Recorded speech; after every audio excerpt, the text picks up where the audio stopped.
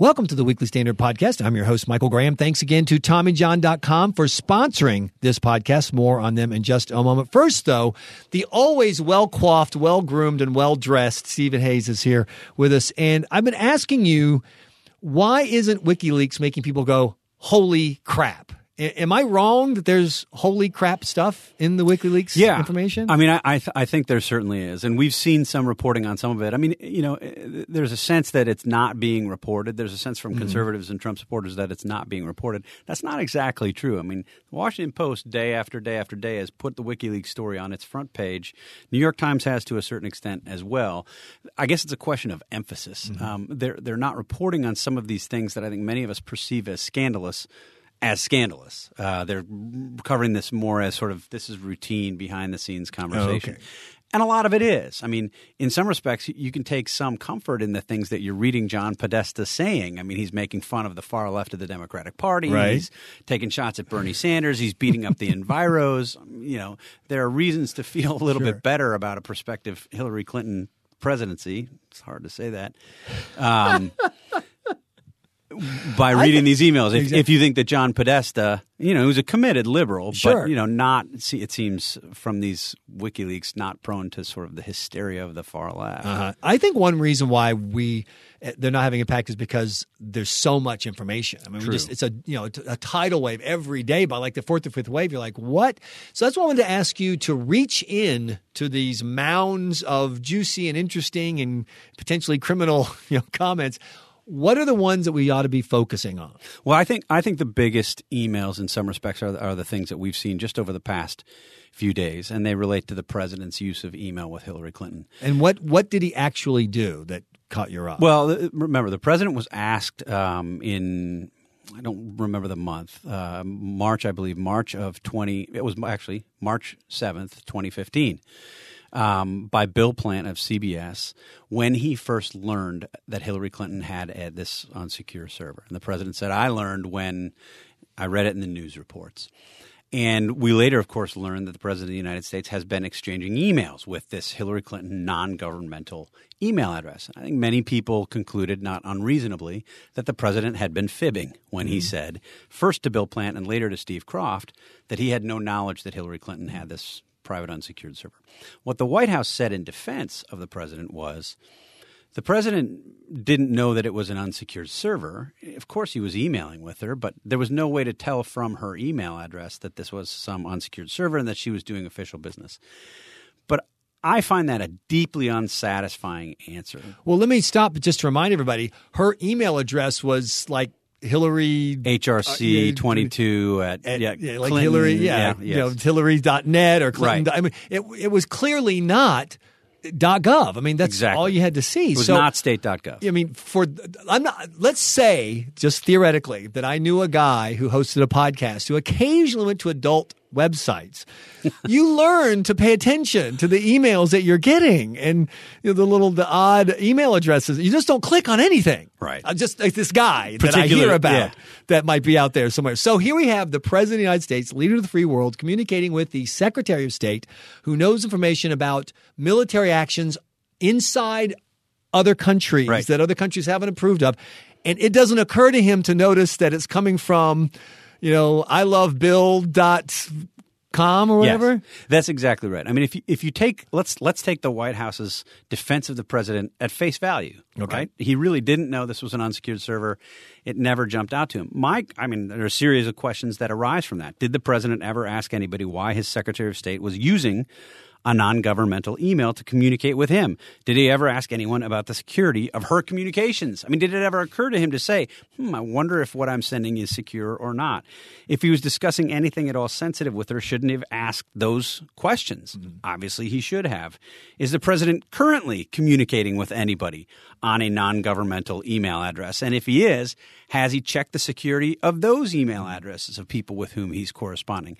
This opens the president up to a series of questions, I think very serious questions. If their case is that the president has done nothing wrong, is it the case that he's still doing this now? So in other words, if I send him an email and my email address, michael@michaelgraham.com, which, for work, whatever, would he really, on the other end at obamawhitehouse.gov, would he really go, Here, Michael, sounds safe to me. Click. I mean, is he really going to do? I mean, it is safe. Well, he might worry about your use of adult. Good point. Exactly. Not yours. But, well, the NSA, I'm sure, knows all about it, so why even try to hide it? But you see what I'm saying? I want to think that when you're the President of the United States doing official business, right, that everything goes through some kind of .gov clearinghouse.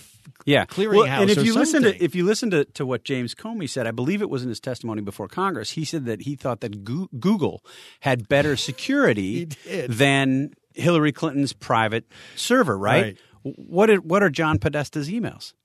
They're Google. I mean, they were hacked. We're now looking at them because they're not that secure. So the idea that the President of the United States would have been communicating with about work matters with his Secretary of State, his top foreign policy advisors, and it never would have occurred to him to stop to ask if this was secure is pretty extraordinary. And frankly, Josh Earnest should be getting more questions about this. I mean, the White House press briefing right now is so consumed with the presidential and I think side issues. This is an issue in which Josh Earnest should have to answer question after question after question. Until he can answer them, he should keep getting the questions. I absolutely agree. And if you have questions about how you can look and feel your best every day, start at TommyJohn.com. You know, we all can't be Steve Hayes appearing on television with a flock of makeup artists and costumers, but we can, guys, look better and feel better with TommyJohn.com products. Tommy John is a revolution in men's underwear that focuses on fit, fabric, and function, shirts that stay tucked, socks that stay up, and underwear that keeps everything in place whichever way a man moves. I've been wearing Tommy John products for months now. I am never going back. I'm longer in the torso. I've never found T-shirts that fit before. Now I've got them from TommyJohn.com. Love the no-slip socks. Unique Invisigrip technology that keeps the socks from sagging, and the underwear feels great, and you look better, guys, when you wear it. And here's the best part. You can try TommyJohn.com with 20% off your first purchase because you listen to this podcast. Just go to TommyJohn.com, spelled like it sounds, Tommy, John, John, /Weekly Standard, and use the promo code Weekly Standard. That's TommyJohn.com /Weekly Standard, promo code Weekly Standard for 20% off your first purchase. And thanks again to the folks at TommyJohn.com for sponsoring this podcast. Okay, so before I get to the big question, one of the reports I saw said that President Obama used a pseudonym in some of his emails with Hillary Clinton. Why, if you're on a completely secure system, Steve Hayes, would you need to use your fake name, Jamball One, or, hanging with Kanye, or whatever his nickname is? Why would you need to use a fake name? Yeah, I mean, I don't know the answer to that question. I think it's a very good question. I suspect what they would say is they didn't want it to be obvious to anybody internally who could see what the president was saying. That might have, maybe he was doing side deals with Hillary Clinton about what the policy would be in Libya or Syria, or addressing those concerns. Or getting a future gig at the Clinton Foundation because it pays so well. And he didn't want to have people be able to see that. But I mean, it's a valid question. I mean, why would he? And that brings us to the big final question for this podcast.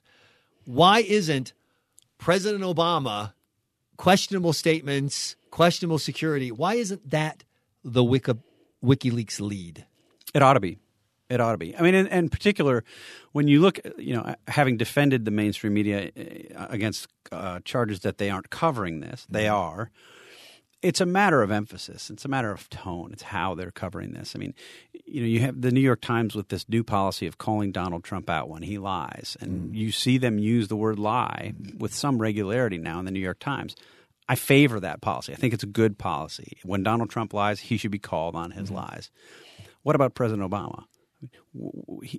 I can point to things that are black and white, categorical lies that he's told, and they're not calling him out on this. At the very least, the White House has a defense on this, right? So they can say, no, the president maybe didn't lie. Fair enough. But at the very least, I would expect there to be highly skeptical tone in the coverage of what the president is saying. I mean, you look at the way that the president answered the question from Bill Plant. He was halting and hesitating. Right. He clearly knew that at the very least he was being misleading and disingenuous.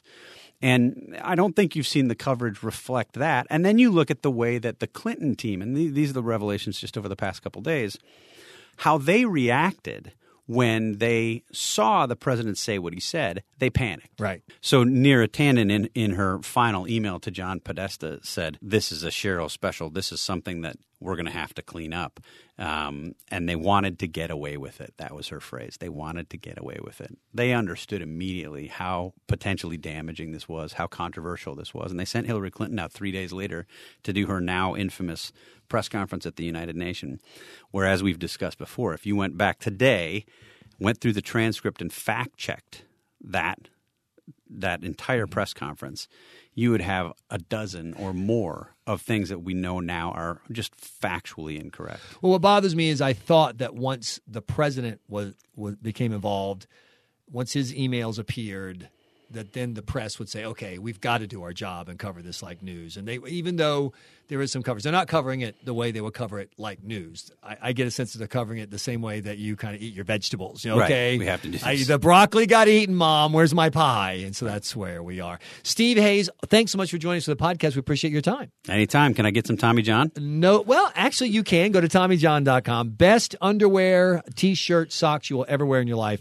So comfortable, feel great, look great. And thanks to them for sponsoring this podcast. One more thing. If you don't want to miss another episode of the podcast, go to iTunes and you can subscribe. It's free. While you're there, let people know what you think of the podcast. You can rate it. That's how people find other podcasts to listen to. And we always have a great time here at the Weekly Standard Podcast. I'm your host, Michael Graham.